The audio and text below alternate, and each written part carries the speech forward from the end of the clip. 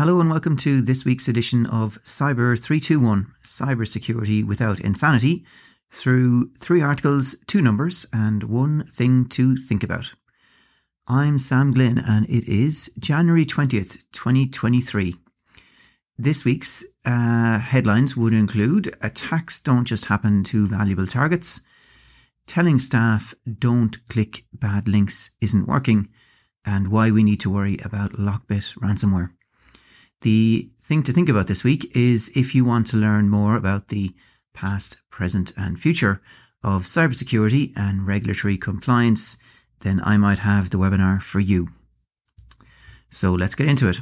In the first of 3 articles this week, if you don't worry too much about a cyber attack because you question why anyone would bother attacking you, then maybe you should reconsider. Because according to the BBC, even schools are now being targeted. A number of schools in England were victims of attacks in recent weeks, with plenty of data about students and teachers now leaked online. In at least one case, the information leaked included photocopies of the passports of students and parents who went on school trips over 10 years ago. If this incident is anything like the incident involving the Teaching Council of Ireland, which I discussed a few weeks ago, if it teaches us anything, then it's that these schools are also about to go through a painful data protection audit. And as an aside, while the salaries of some teachers were also leaked, this information is public knowledge anyway. If you ask any teacher what they get paid, they will tell you too little.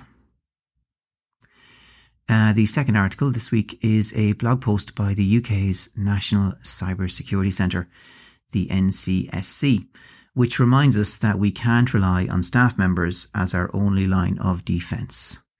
While staff play an important role because attackers target them, it is not the staff member's job to spot a malicious email. In other words, it is the organisation's responsibility to secure its environment, not an individual staff member's. So we must have other lines of defence in place to protect our organisations.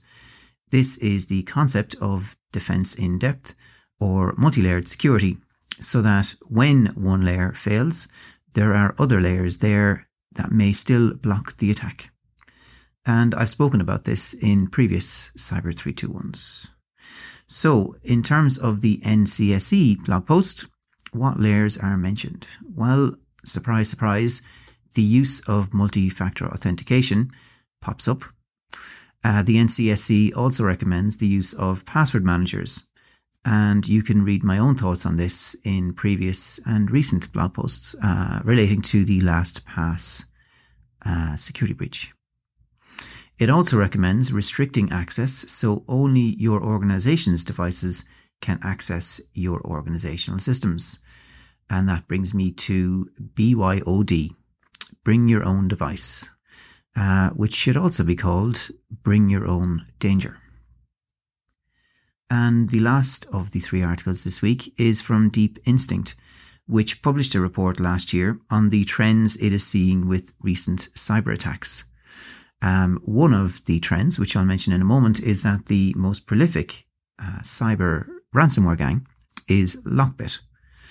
But that's not why I'm mentioning the Deep Instinct report. It is because there is a very simple and actionable insight that appears on page 12.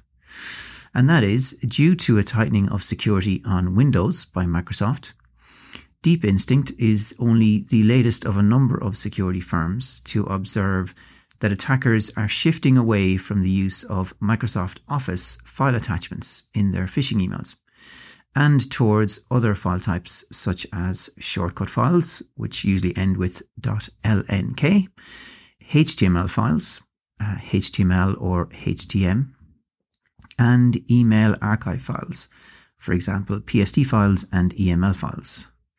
So, as I mentioned last week, a simple defense is to automatically block or quarantine emails that contain these types of file attachments. After all, how many genuine emails do you receive that include these types of file attachments?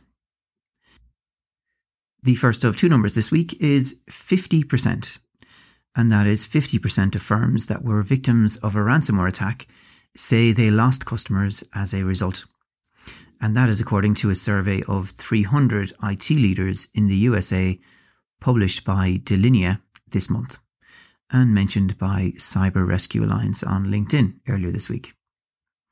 The second number of this week is 55%, and that is 55% of the organisations attacked by the Lockbit ransomware gang are in the banking, financial services, insurance or professional services industry.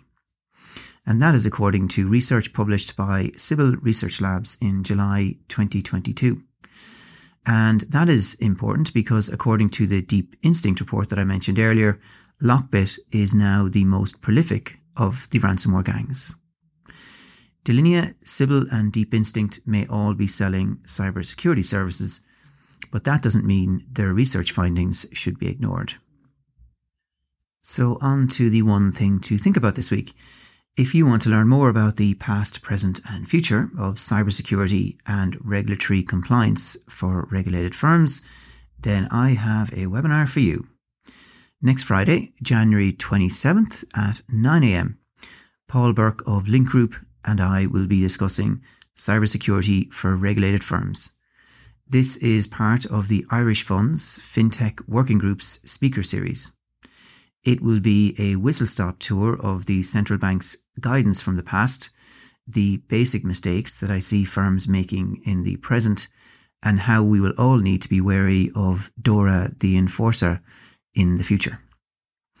I think registration is free, although I'm not sure if there's a limit on the number of registrations. You can find out more at irishfunds.ie. And that's it for this week. Until next time, take care.